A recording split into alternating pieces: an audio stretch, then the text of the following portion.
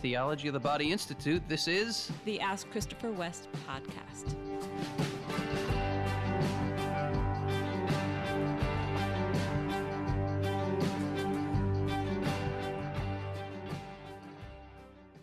Hi, podcast listeners. Hey, everybody. Welcome to another episode. Yes. We're happy you're with us. Yes, and thank you so much for all your questions. I actually want to start this episode by sharing a comment from one of our listeners. Please do. Okay. This is from Preston. Hello, Preston. Preston, in fact, begins, "Hello, Christopher and Wendy. Well. I have been a faithful listener for well over 2 years now. Wow. I first met you when you came to Louisville, Kentucky, and gave your TOB talk. I had never heard Theology of the Body like I did that day, and it has changed my life." Awesome, Preston. Praise be to God. That's just awesome. Yes. My wife and I are recently married, and we were wondering if you are planning to do a pilgrimage trip this year, as you did in 2021 to Mexico City. We would be so thrilled if so. We would love to take a trip like this together in our early marriage. Wow. Thank you for all that you do. You're welcome, Preston. And yes, we are going on pilgrimage. We are going to Spain to visit the sites of the Spanish mystics, St. Teresa of Avila and John of the Cross. And we're going on the same pilgrimage to Fatima, Portugal, to unfold the mysteries of the secrets of Fatima and how they are related to John Paul II's Theology of the Body. So this is going to be a beautiful injection of TOB with these historical Catholic realities. John of the Cross and Teresa of Avila really formed the foundation of John Paul II's Theology of the Body, especially John of the Cross, but also Teresa of Avila. And then if you don't know the connection between Fatima and Theology of the Body, you will on this pilgrimage. We are going to be going towards the end of August into the first week of September. I'm sorry I don't have those exact dates, but if you check the link below, I believe it's tobpilgrimages.com, but just click the link in the show notes. It's funny to say below. They're listening. Yes. But on their website where That's they right. got the podcast, in the show notes, click the link on TOB Pilgrimages to learn more. Would love to have you come with us to Spain and Fatima. These pilgrimages are such a great opportunity for a deep dive, not just into the teaching of John Paul II, but to shine a light on Catholicism itself. And what I love about the pilgrimages is meals we get to have with one another, time on the bus. It's very different than coming to a course and just a classroom setting. I love teaching, obviously, but I also love just having conversations with people. Yeah. And that's always a great gift of these pilgrimages. Yes, when you're pilgrims together, you form bonds that continue to nourish your journey of life, just Right. as they did your journey of the pilgrimage.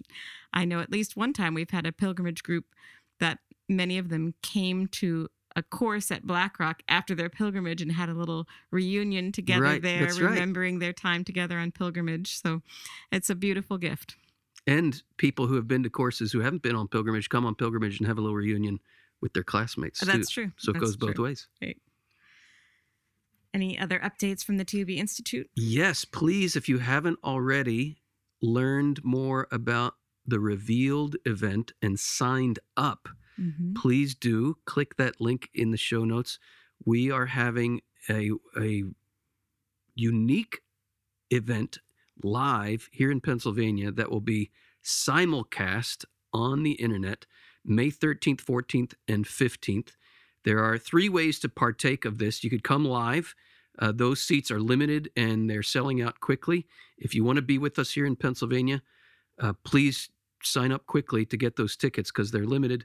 You can sign up for free to get the keynotes online, and you can sign up for a premium package that will give you access to the whole weekend online, the sit-down conversations, the behind-the-scenes events that will be available for the premium pass holders. So check out the link. It's going to be an amazing event.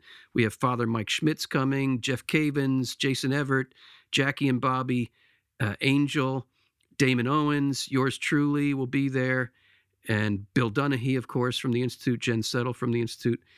Check out all the info you can learn more about with that link. It's going to be an awesome, one-of-a-kind event. Excellent. Would you be ready for a question now? I am ready now for a question. I have one from a patron picked just for you. All right, let's do it. I don't know if everybody knows that Wendy picks all the questions. I do, yeah. She goes through them all, prays through them all, and chooses the ones that we're going to address. And I don't know what they are until right now. So you know and I don't. Here we go. I admire that about you, by the way. I am so limited in what I can say on the spot. I really need time to think about things. So it always amazes me that you can just hear it and just have such beautiful things to say. Anyway.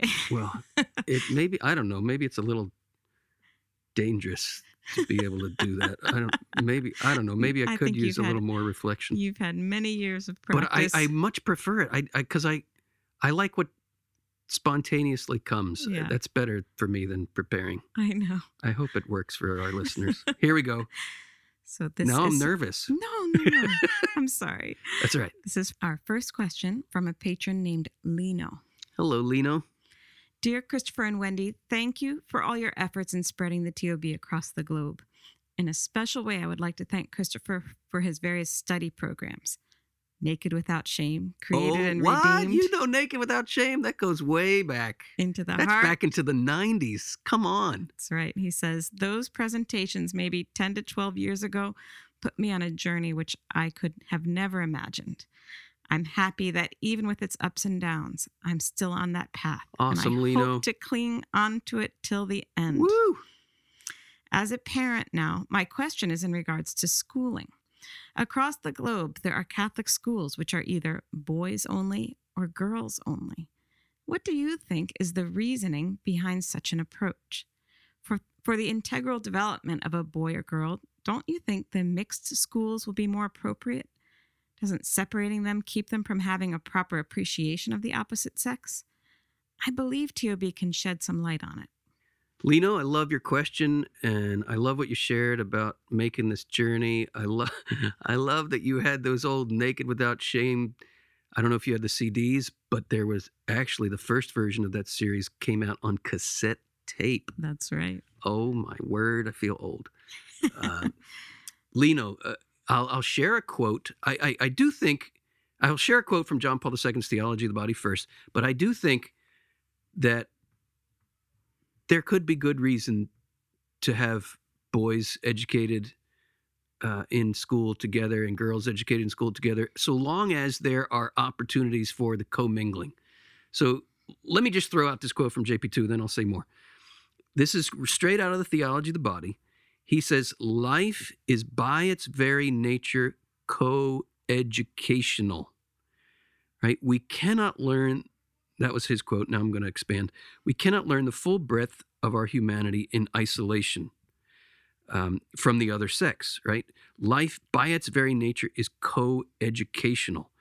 It is important that men and women learn, and boys and girls learn to interact. So there has to be, if the goal is total separation, if the goal of male education by itself and female education by itself comes from some kind of suspicion towards the sexual difference, or if we have boys and girls together, it's always only going to cause trouble, well, that would not be a healthy approach, right? Life by its very nature is co-educational, straight out of John Paul's Theology of the Body.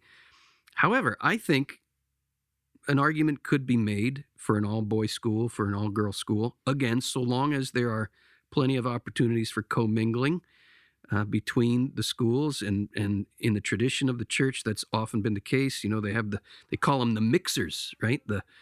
I know when my parents were in college, sorry, I'm thinking Forrest Gump. Jenny went to an all-girls college, and I went to an all-boys college.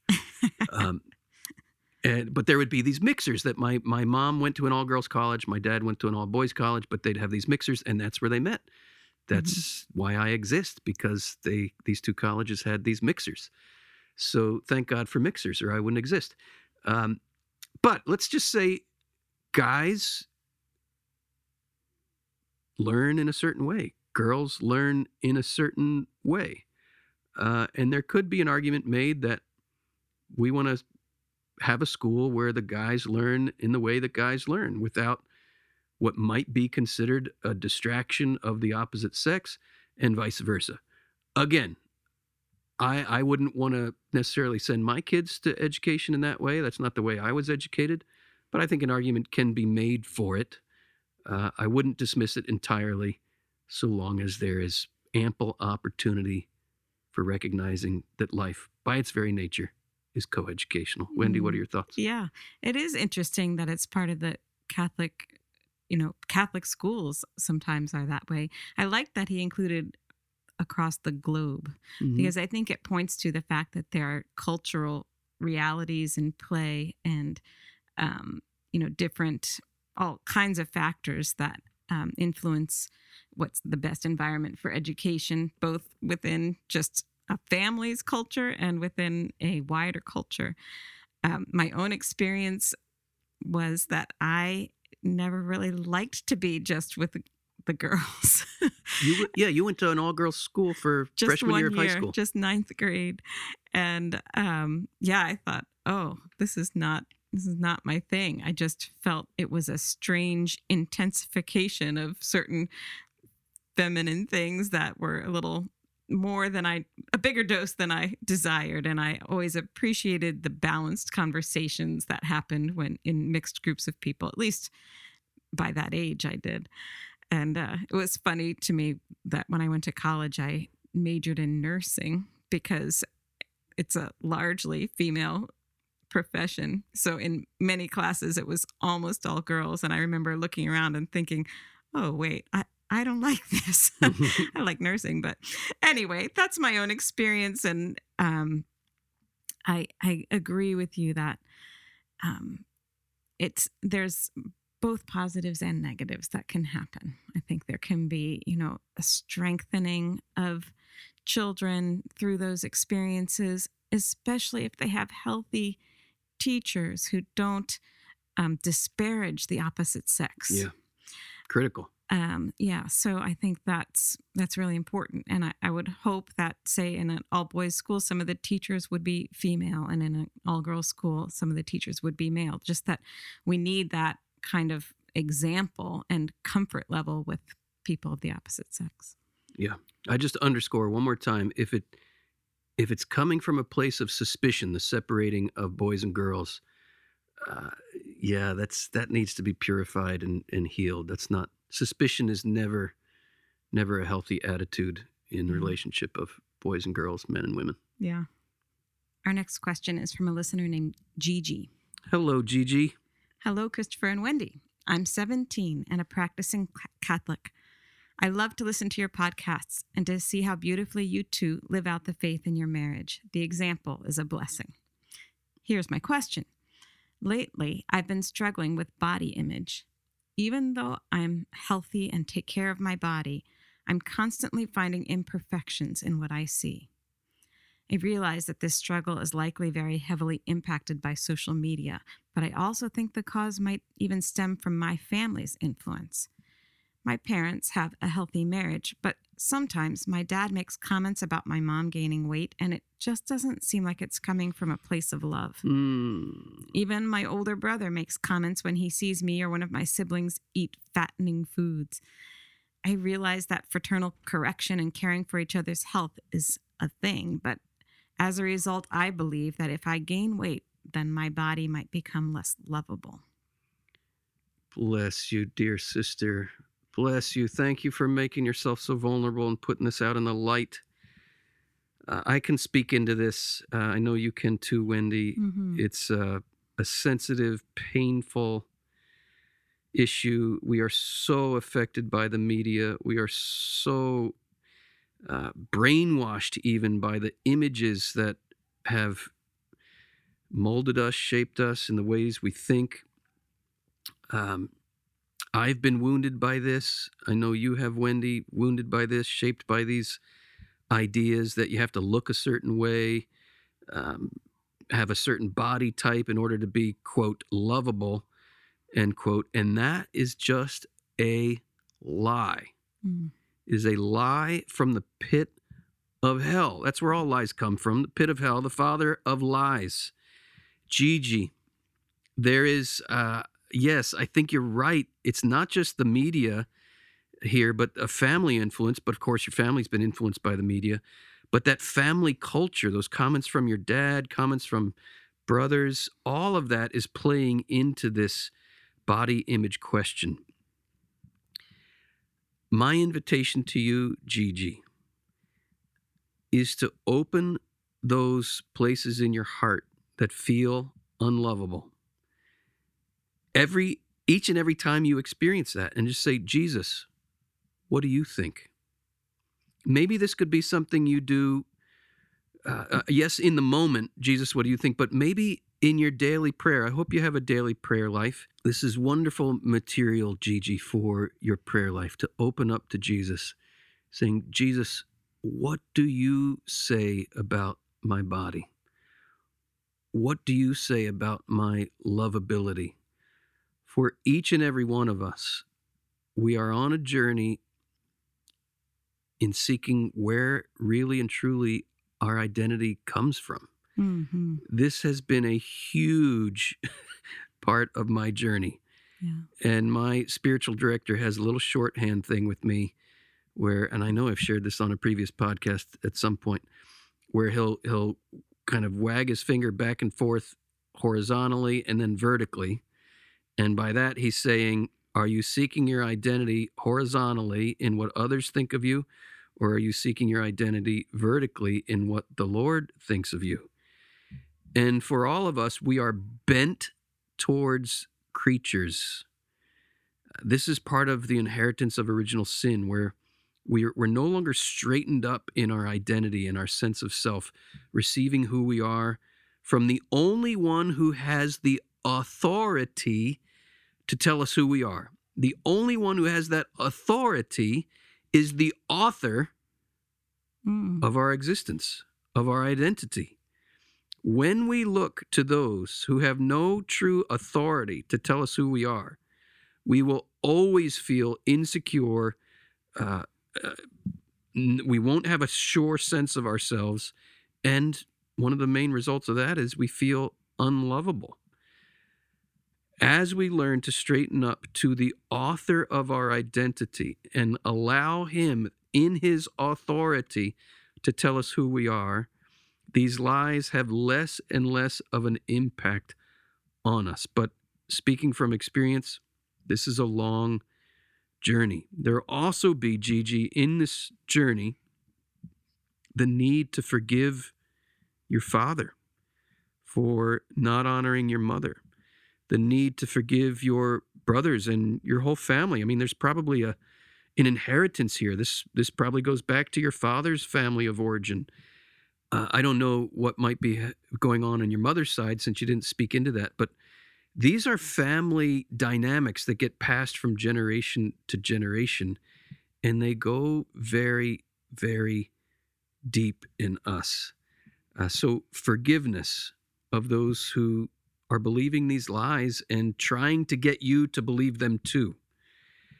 I know this was something that I inherited from a family system that believed these things, and it was painful bringing that into our marriage. And you and I, Wendy, have been on quite a long journey here and healing and exposing this stuff to the light. And I know that one of the things I have had to look at in all of this is a fear of death. This clinging to a youthful figure, this clinging to a youthful appearance, this fear of getting old and gaining weight and all of these things. It's really a fear of death. Let's just go with your dad and your brothers, because you gave those examples. I want to say this. Remember that whenever there's dysfunction, whenever there's something flowing from our sinful, broken humanity, something good has gotten twisted up. Right. Your dad and your brothers in these comments about, hey, you're eating something fatty, or you're going to gain weight, or you're going to be unlovable. You're going to be, overweight, all this stuff. Underneath all of that, there is a desire for beauty. There is a desire for the glorified body. But there is a resistance of the way we really experience the glorified body. The path, the way, the journey to the glorification of the body is the humiliation of the body, the return of the body to the grave, to dust. This growing old, gaining weight, getting gray, getting wrinkles. It's not a fun, happy thing in and of itself. It's a reminder that we're returning to the grave. But our hope here to experience what we really desire, the glorified body, that's what we really desire. The hope we have is not in plastic surgery or oil of Olay or dyeing your hair or fad diets, the real or crazy exercise programs. Again, you brought this up and I agree with it. We should be relatively healthy, right? We have a responsibility towards our bodies, and health and fitness is fine and good. But oh my gosh, in our culture, is that ever an idol? And we need to learn how to rid ourselves of that idolatry, to be healed of that idol. Fitness is one thing, but bowing down to an idol is another. And I would say in our culture, 98% of the time, fitness and idolatry are all tangled up with each other. And oftentimes, majority of the time, we're bowing down to an idol. Wendy, what are some of your thoughts here? Yes, I appreciate Gigi's question, and I like that you mentioned prayer, getting to know the Lord and how he sees us, which can be a scary question to ask. I love reading Psalm 139 that talks about how much the Lord knows everything about us and is so present in lovingly creating us. That's a beautiful prayer to take in your time of prayer, is to read Psalm 139. And I love what you said about forgiving those who have, raised this question about whether the body is really lovable, whether your body or your mother's body is truly lovable. Your body is lovable. Mm-hmm. Your mother's body is lovable. The body expresses the person. This body-person unity is what makes us lovable. Mm. You are lovable as you are. I don't care if you're 200 pounds overweight, 300 pounds over. You are lovable. Mm. You are loved. There is no such thing as an unlovable human being. Doesn't exist. That's true. I think that as we process these things with the Lord, we actually begin to feel a desire for the healing of those who've hurt us, which is a beautiful grace and a beautiful just aspect of the life of Christians, that ability to transform our experience in this world. We're transforming the world by our Amen. Prayer, by taking that painful hit and going to the Lord and acknowledging the pain and forgiving the one who hurt us, and then to take it the next step and pray for those who have hurt us. You can pray for all the social media people posting things, all the regular media, all the underlying messages of happiness comes from having this appearance. Being loved comes from having this appearance. All of those messages are just being fed to us through the images that we see. You can pray for all of those people. You can pray for the people closest to you as they hurt you. And you are going to transform the world by being open to grace in this arena where so many are just believing what comes from the evil one. Yeah, so it's a lie. This lie, it goes so deep and it attacks us right in our most vulnerable places where every human being longs to be loved. And the lie out there is, in order to be loved, you have to look like this. Right. And so that lie taps our deepest need, our deepest fear, our deepest insecurities. And those who step out of that game and say, that's a lie, I'm not going to believe it, then everybody else's fear and insecurity gets dumped on them as well, because the lie is only as powerful as the number of people who believe it. And when you step out of it, you're breaking it for yourself, and please God, you're breaking it for other people. But those who don't want to part with the lie will then be even more cruel, and you have to deal with a lot of persecution there. You can also be praying for your future husband. That doesn't mean that you won't have any issues in your relationship related to these things, but be praying for him, praying for the Lord to protect him and heal him. Be praying for the courage to love him as he is, and to allow that to be transformative in your marriage. So I really do think you are on the right track in looking at where these feelings are coming from. And as you pray through these things, I hope also you feel the doors opening up to understand more the full gift of your person in the Lord's eyes, which is expressed in your unique body and has so many aspects that are so lovable to him and are so attractive. So I hope that is just a heart-opening, mind-opening experience for you. I want to share a witness here, a witnessing to grace in our relationship, Wendy, that has come through great suffering. I was warped by the culture in what I thought a woman was supposed to look like, what a man was supposed to look like, etc.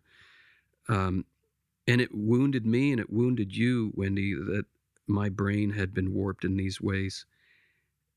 And I know in your pain, you learned how to pray for me, to intercede for me, offering your pain as intercession, united with Jesus for me. Yeah. And I know I'm not perfect. I know I still have a long way to go. No one can ever claim, now I'm healed. But I can look back and I can see how far I have come. Yeah. And that, in large measure, comes from your willingness to pray and intercede for me. And I'm so grateful to you, Wendy. I'm so grateful to you. Thank you. Thank you. And I'm so sorry. I mean, we've been through this. Not like it's the first time I'm apologizing to you. We have been through this in many ways and many levels in our many years of married life. But I'm so angry at these lies because I know the pain they cause, because we've lived this. They're lies. They are lies from the pit of hell. It is for freedom that Christ has set us free. Do not be afraid, Gigi, to go on this journey of seeking your identity in the one who alone has authority to tell you who you are. Because that's who you are. Doesn't matter what other people think. Mm-hmm. Our next question is from Tamara. Hello, Tamara. I just want to tell you that I love you both. TOB has changed my entire outlook on life, whoop, marriage, and our church. Whoop, whoop, whoop, whoop. Bless you, Tamara. That's awesome to hear. I've just fallen in love with the Sacred Heart of Jesus. And as I do, I'm reading all about the saints who embraced this devotion. I'd love to hear you address the relationship between the Sacred Heart and TOB. Oh, wow. Okay. Here we go. Well, Sacred Heart, right? Isn't it interesting? When we say the word heart, we know unless we're reading a medical textbook or something, we're typically not speaking of the muscle in our chest, right? And yet, we know the word heart refers to the muscle in our chest. But we use this word that refers to the muscle in our chest to refer also to a deep, profound, invisible reality, which is the core of our humanity. Core is Latin for heart, right? Yeah. The core of our humanity. That is the very principle of theology of the body at work, right there. Oh, I love this answer. Yeah. Yeah. Well, there it is. So the thesis statement of the theology of the body is this: the body, and only the body, is capable of making visible what is invisible, the spiritual and the divine. The body was created by God to transfer into the visible reality of the world the invisible mystery hidden in God from eternity, and thus to be a sign of it. Okay, so this comes to its fullest expression. The theology of the body comes to its fullest expression. The making visible of the invisible in and through the human body comes to its fullest expression in the incarnation, in the body of Christ. And because the human heart is the sign, the symbol of the deepest reality of our humanity, the mystery of mysteries of the incarnation is that the living God has a human heart, and he loves with a human heart. Again, we're not merely speaking of the muscle beating in the chest of Jesus, but we are speaking of that.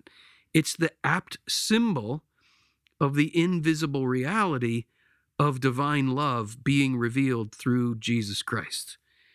And where is this all brought to fulfillment? It's brought to fulfillment at the cross, and in a particular way when the lance is thrust into his heart. From there is the flow of blood and water. What is happening here? This is a meditation that came to me many, many years ago, and I've drawn much fruit from it, and I hold it out to our listeners. I hope it blesses you. I hope it takes you places in your prayer. Yes, there was a lance thrust into his side and into his heart, and blood and water came out because of that lance. But I also like to look at it this way, that the human heart, in the end, can't really contain, because the human heart is finite. It's in a certain sense infinite, but only God really and truly is infinite. And yet, divine love, which is infinite, was expressed. Think of that word, to express something, to press it out. Divine love, which is infinite, was expressed from a human heart. And so I like to think, not only was that blood and water from the heart of Jesus the result of a lance that was thrust into his heart from the outside, but I also like to think of it as the membranes of his heart bursting from the inside with the explosion of infinite love. Can the human heart contain the infinite love of God? Not without breaking, not without splitting open, not without bleeding.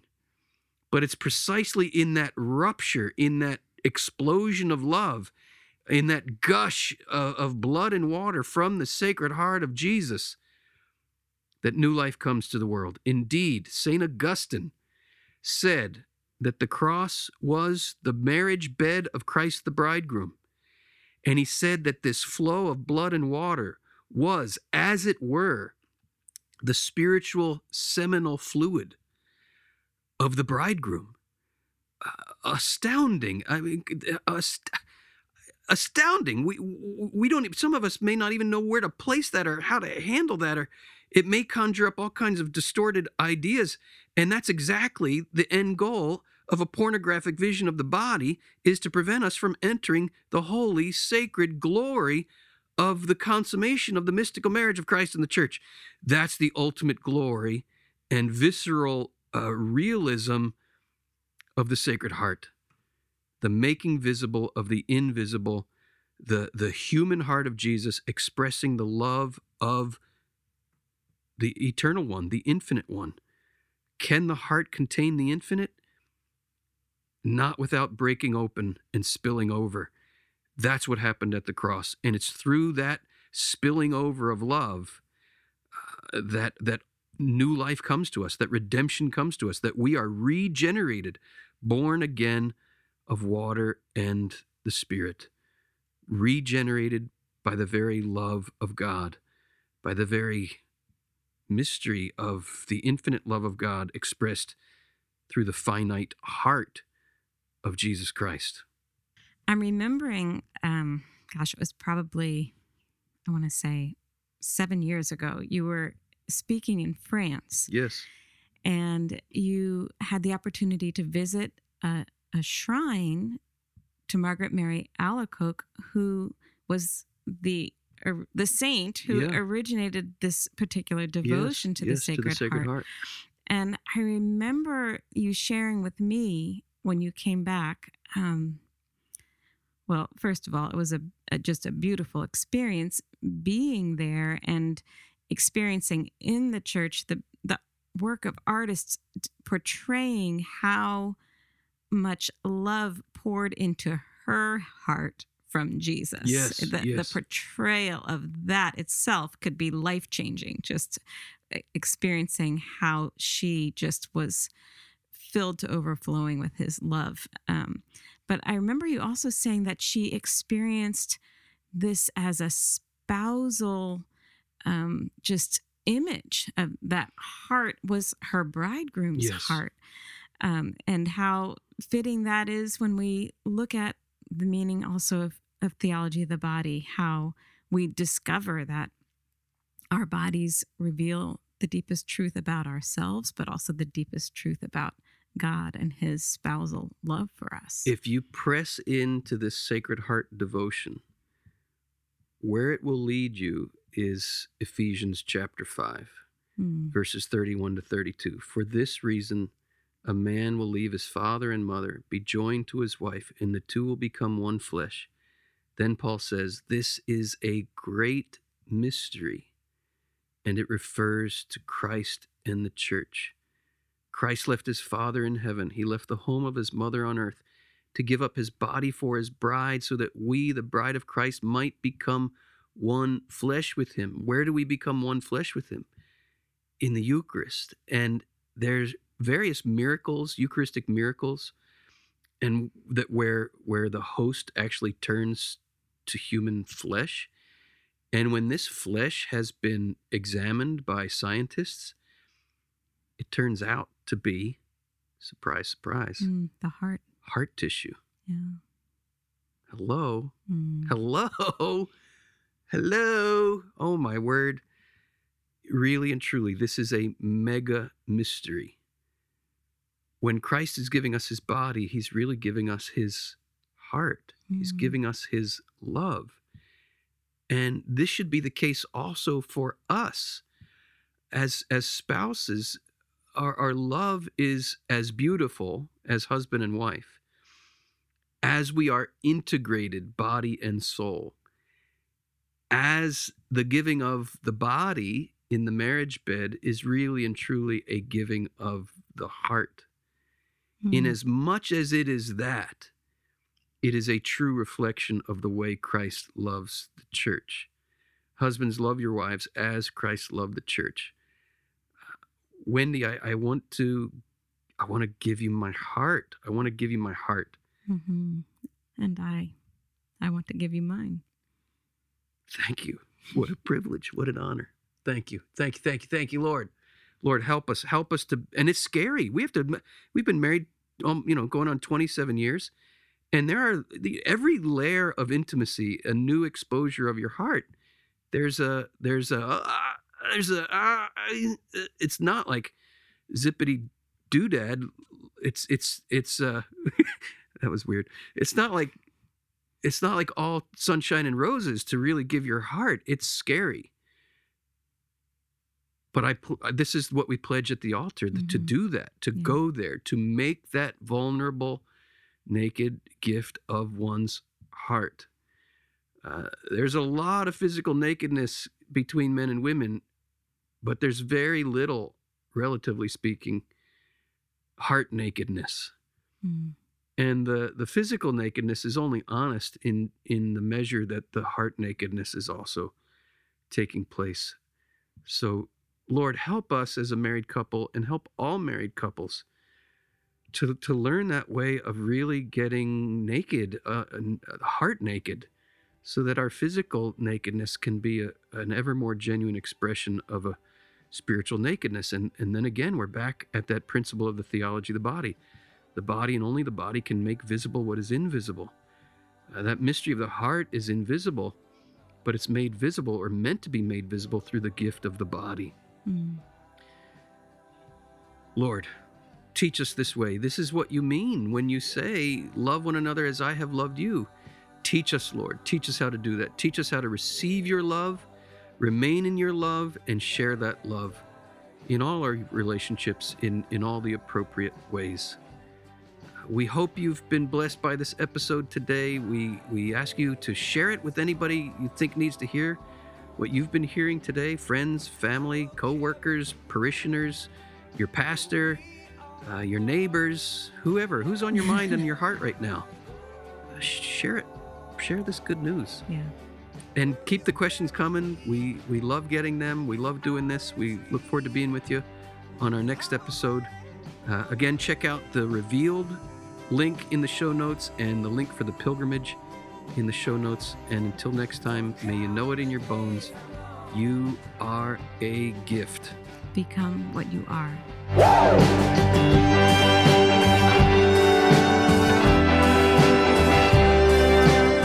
Ask Christopher West is brought to you by the Theology of the Body Institute, with music by Mike Mangione. Christopher and Wendy hope that the information provided is helpful to you, but remind you that they are not licensed counselors. If you are going through serious difficulty, a list of trusted counselors and psychologists can be found in the show notes.